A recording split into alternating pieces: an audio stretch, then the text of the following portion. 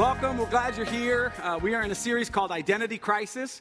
And what we're talking about is how do you... Look, I'm rolling up I'm ready to preach right now, okay? I'm not even playing. We were talking about where do you get your identity from? Where do you get your value from? Is it from maybe your family of origin? Is it from what you do for a living? Is it from who your friends are? What friends you have, what friends you don't have. Where do you get your identity from? And what we've been talking about throughout this series is getting our identity from Christ alone. And so what I wanted to do this morning, I'm going to do something a little bit different. I normally preach about, I'm going to preach for 3 minutes so we can get to the Super Bowl. No, I'm just kidding. We got it.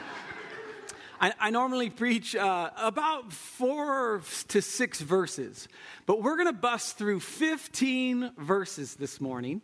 And so I want you to put all your thinking caps on. And I don't know why, Christy, but I'm having trouble with the slides, so I'm going to need you to advance that next one.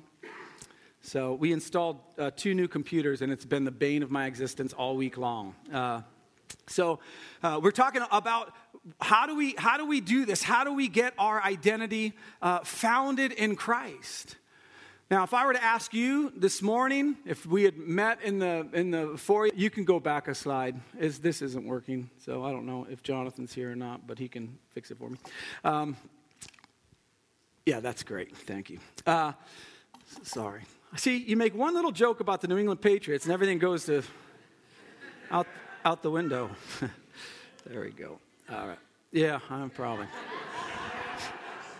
Jeez. It's so cold.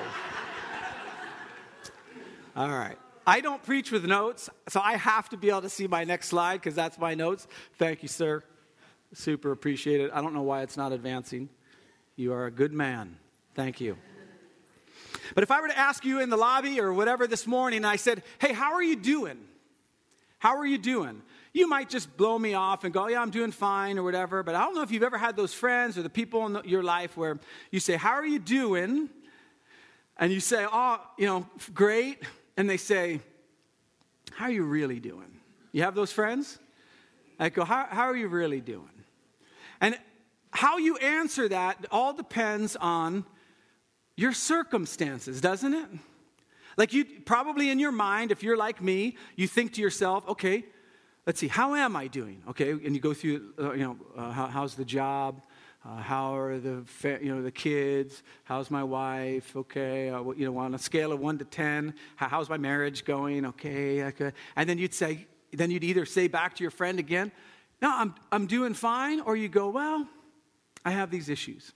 What I want to talk about this morning is the uncanny reality that you and your value and your identity is not based on your circumstances. So that I can come to you any day of any week and I can ask you how you're doing and you don't have to, yes, that is so nice. I love to be in control. I was just talking to somebody about that this morning and now I am. And it feels fantastic, right? But if you could imagine what your life would be like. Imagine if your circumstances didn't dictate your value. Your circumstances didn't dictate how you're doing. That what dictated your value and what dictated your how you are doing is where you are in relation to your Heavenly Father. So I want to look in Romans chapter 8, verse 22, and we're going to be talking about where is God? We've been singing songs and doing all this stuff about just how great God is, how He's good, He's faithful, and all those things. But when we get to Romans 8:22, there's this verse that should have you thrown back just a little bit. And here's what it says. We know that the whole creation has been groaning as in the pains of childbirth right up to the present time. You do not have to look very far to realize that our world is broken and we are broken people. And if we start out with that perspective, because there's another theology that believes if you do the right thing and you have enough faith and you pray hard enough and you say the right things in the right order, that things are going to go well for you. The Bible, that theology is foreign to the Bible.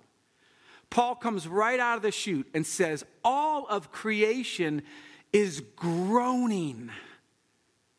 It's groaning right up to this present time. He goes on, not only so, but we ourselves who have the first fruits of the Spirit, in other words, we who have access to our Heavenly Father, groan inwardly as we wait eagerly for our adoption to sonship, and I might add daughtership, the redemption of our bodies.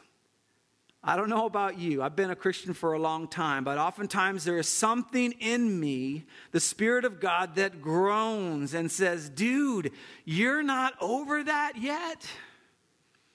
You're still dealing with that? I was joking with Lisa earlier this week, and the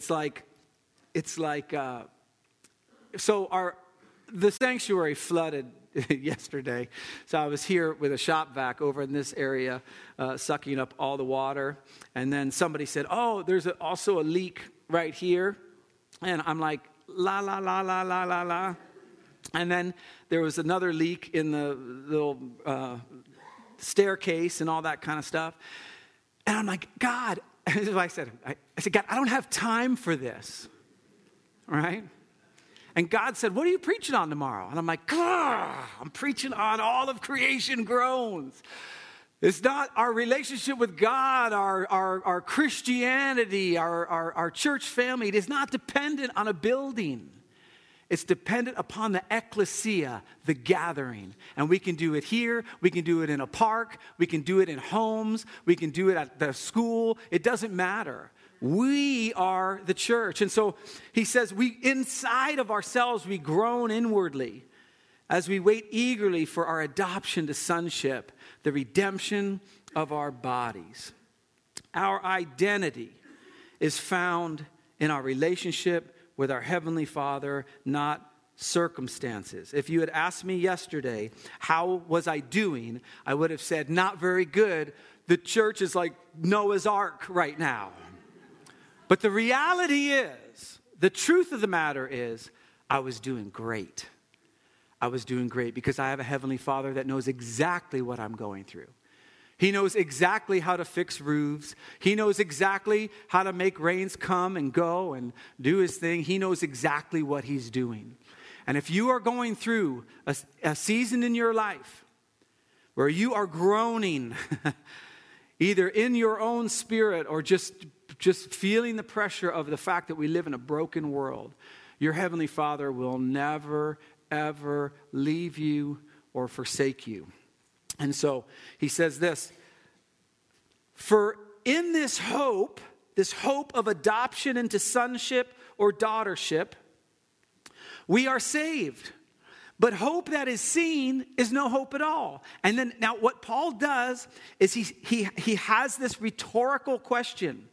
And throughout the next verses we're going to see a lot of rhetorical questions. In the Greco-Roman world that Paul was in right now, the rhetorical arguments were valuable arguments.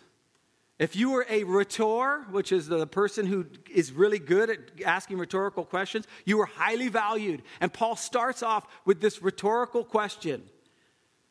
Who hopes for what they already have? A rhetorical question means you don't need to answer it. Nobody hopes for what they already have because they already have it. But if we hope for what we do not yet have, we wait for it patiently. There is something about the gospel that is a now but not yet. I don't know if that makes any sense, but it's a now but not yet. In other words, I can experience my relationship with my Heavenly Father. I can experience a relationship with Jesus. I can go through these difficulties that I'm going through, and yet there's still something greater on the other side, eternity. But yet, we don't just go, I can't wait till I die and go to heaven and get wings and play a harp and jam around. There's something about experiencing that hope, that reality now, despite our circumstances. And this is what Paul is talking about. He says, in the same way, the Spirit helps us in our what? Our weakness. Our weakness. What does that mean? It means that you are going to be, and I am going to be, weak. Turn to the person next to you and go, you're weak. See that?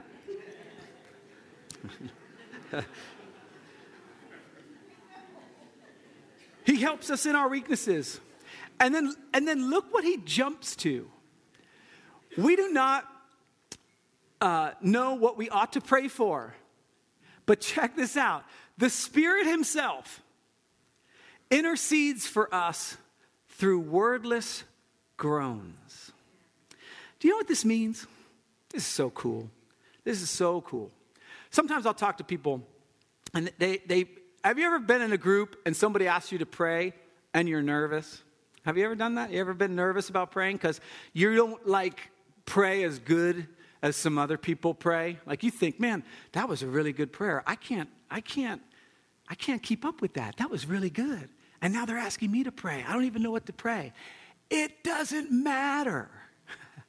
No matter what you pray, the Spirit is interceding for you on your behalf.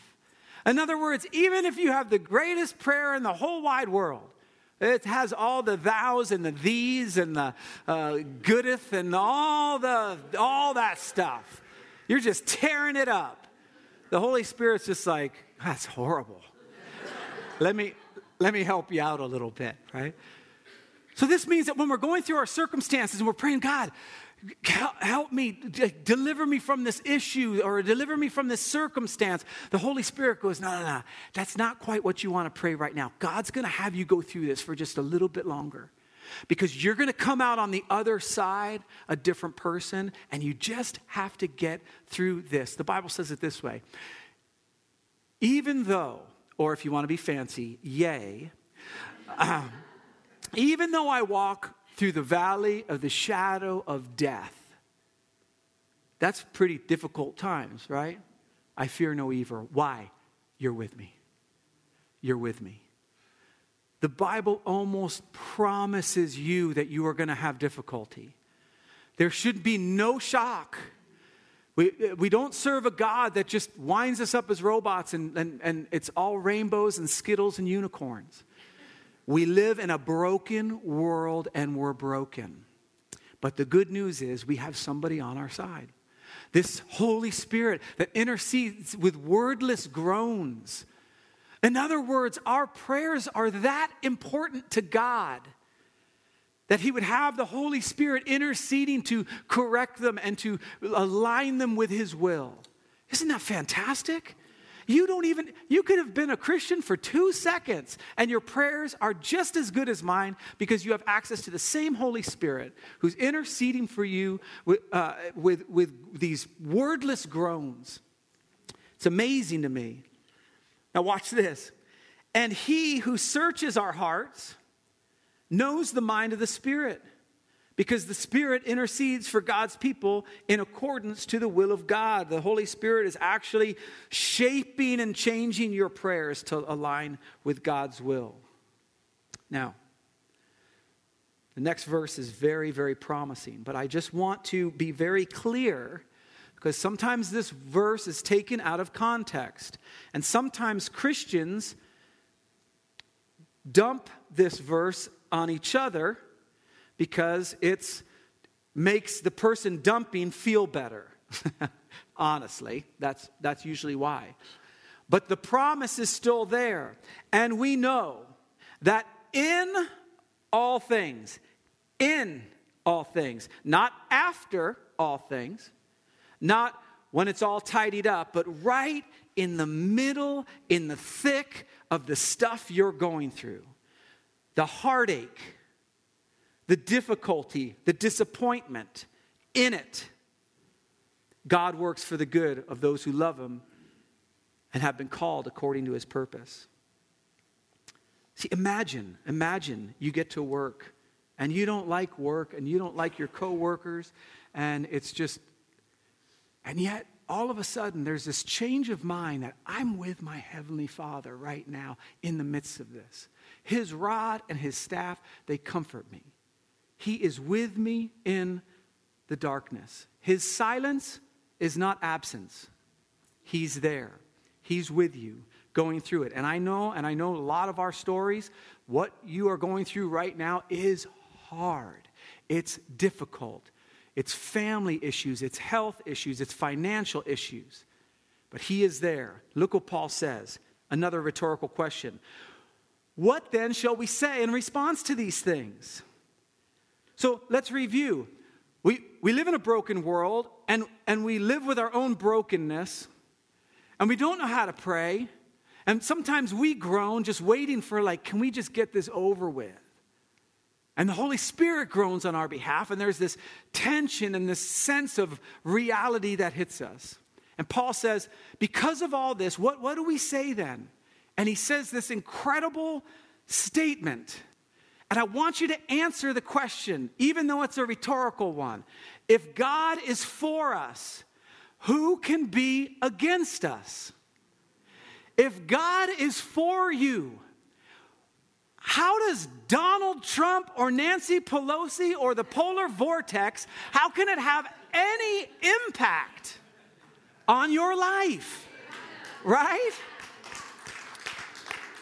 And so when I take this, the reality of this, and I say, wait a minute, my finances are going to get in my way? I'm going to worry about my finances? If God is for me, who cares about my finances? My singleness? Wanting to be married? Maybe if you're single and people have dumped on you that's not a good identity to have, and they're trying to get you married and all that, who can be against you? God is for you, and probably for you in your singleness. Your poverty, God is for you. Your marriage, God is for you. Your kids, you raise them and you're doing the best you can, and it turns out, go figure, they got a will of their own, right? They don't just do exactly what they're told all the time. And so you go through this whole thing, and you're looking at all these other parents, and you're thinking to yourself, how do they do that? How do their kids walk perfectly down at the grocery store, and our kids are like putting Crisco oil on it and sliding along. Woo, you're going all along. Or maybe it's something serious. Maybe your child's struggling with some issues, and it really hurts. If God is for you, why would that be your identity? My kid's life is off the rails, or I didn't get the promotion. Answer the question. If God is for you, who can be against you? Nobody. Not even you. Because oftentimes, don't you find that you're your worst enemy? That you're against you? You wake up, you step on the scale, and you go, failure, right? Why did you have to have that donut last night? Like that one donut cost you 10 pounds, right? The next morning. If God is for you, nobody can be against you. Why would your coworkers send you into a thing? Why would Facebook, for good night, Instagram, whatever, social media, you read one thing and it's like, oh, my whole life is... God is for you. Who cares? Did I make that point? Okay. He goes on. He who did not spare his own son, but gave him up for us all, how will he not also, along with him, graciously give us all things? Now, these are not all things that we want, okay? It's like, oh, Ferrari. That's all I just in my driveway. That's all I need. No, all things that he's promised. He's Jehovah Jireh. He will provide for you. He is the Prince of Peace. You have access to that peace. Hebrews says Jesus was anointed with the oil of joy. You have access to that joy regardless of your circumstances. Jesus hung on a cross, innocent, and he says, Father, forgive them, for they don't know what they're doing. You have access to that forgiveness, regardless of what anyone has done to you, against you. He'll give you all those things if we allow him to. If we walk with him through the valley of the shadow of death. If we say, yes, my circumstances are terrible right now, but I have a good God that is walking with me, and I know he's going to see me through this situation. Watch this. Another rhetorical question. Who will bring any charge against those whom God has chosen? It's God who justifies. Are you getting your identity out of what some other people, who might be very important people, think about you? Is that how you get your value? You know, maybe you're not as smart as your siblings, or, you know, you figured out there's some way of measuring that you do, that you measure up or don't measure up. Answer the question, who will bring any charge against you? It's God who justifies. Now, he might have some correction. He might have some things, but you are absolutely valuable to him. He absolutely holds you in high esteem. He asks this rhetorical question, who then is the one who condemns? Where do you get your value? Is it from your circumstances? Is it from some wacky family thing that your parents have decided what is valuable and what's not, and you've been living under that your whole life?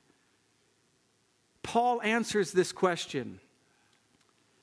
Who then is the one who condemns? 2 words. No one. No one. It is God who justifies. It is God who ascribes to you your value. If it comes from a boyfriend, a spouse, a coworker, you're missing it. They have no voice as it pertains to your value. Your circumstances have no voice as it pertains to your value. Listen to this awesome imagery. I don't even know how to wrap my mind around this next verse. But I don't know if you've been noticing, but through these verses, we've been seeing a theology we call the Trinity. You've seen God the Father represented in these verses. You've seen God the Spirit who intercedes with us with wordless groans. And you've seen Jesus. And look at this imagery. I don't even know what this is going to look like when I pass into the afterlife, but here it goes. Christ, Jesus, who died, and then I love this, more than that, who was raised to life, because that is kind of that's Easter, just for the pros out there, who was raised to life, is at the right hand of God and is also interceding for us. Do you realize that your Savior, your Lord, is also your fan? He's sitting next to the right hand of the throne of God, and he's interceding on your behalf, going, man, I see so much in my daughter. I see so much in my son. Another rhetorical question. Who then shall separate us from the love of Christ? Who's going to do that? You say, John, you didn't see last weekend. That wasn't my best weekend. Who's going to separate you from the love of Christ? Are you working on some stuff in your walk with God? Good. It's not going to have any bearing on the love that Christ has for you. You know what I like to refer, like when I think about it, I think of it like my children. Okay? There have been times that, with one of them, that where I'm just like, what? Like, what? It's Audrey, by the way. But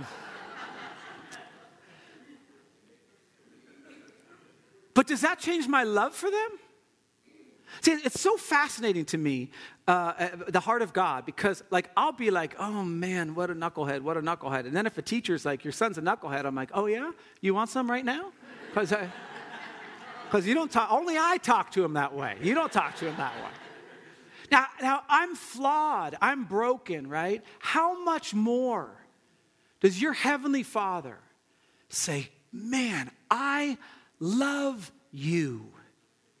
I love you. Jesus loves you so much, he died for you so that you could spend eternity with him. And eternity starts when? Now. It says, he's going to separate us from the love of Christ. Then listen, because Paul's promising this. Trouble, you'll have trouble. Hardship, you'll have hardship. Or persecution, maybe. I don't know. Depends on if you're doing your job right or not.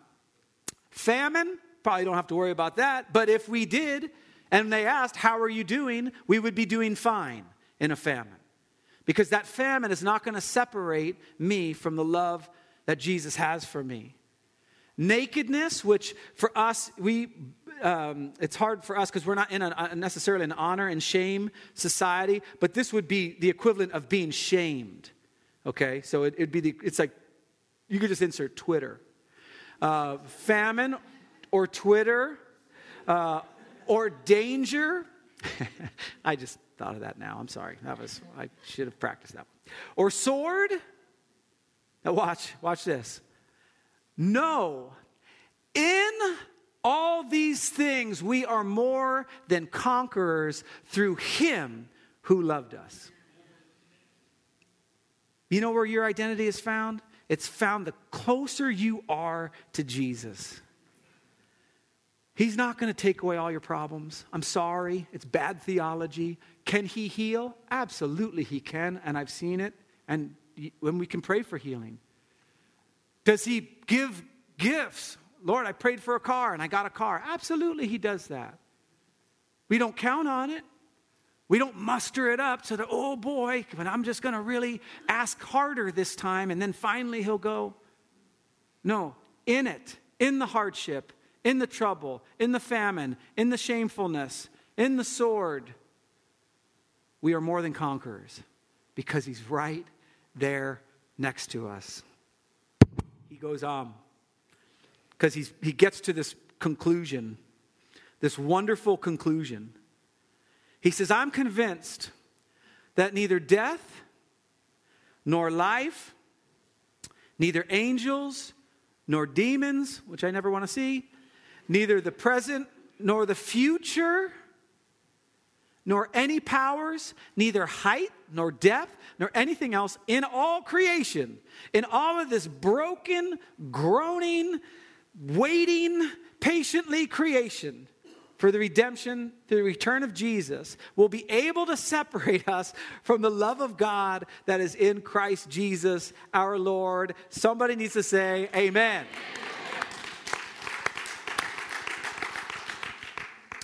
I rewrote this verse.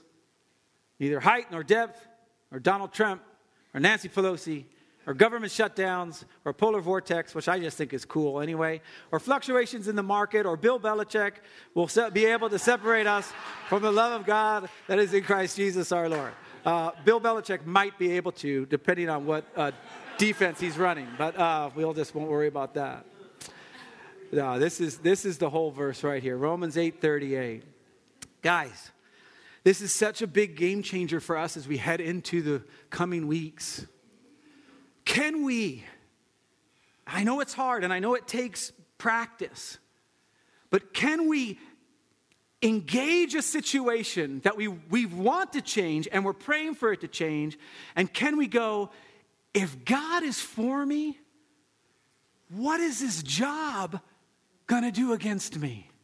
What is this neighbor? What is this politician? What is this situation? What is this economy going to do to me? It can't do anything. I am more than a conqueror in Jesus Christ in the midst of these issues.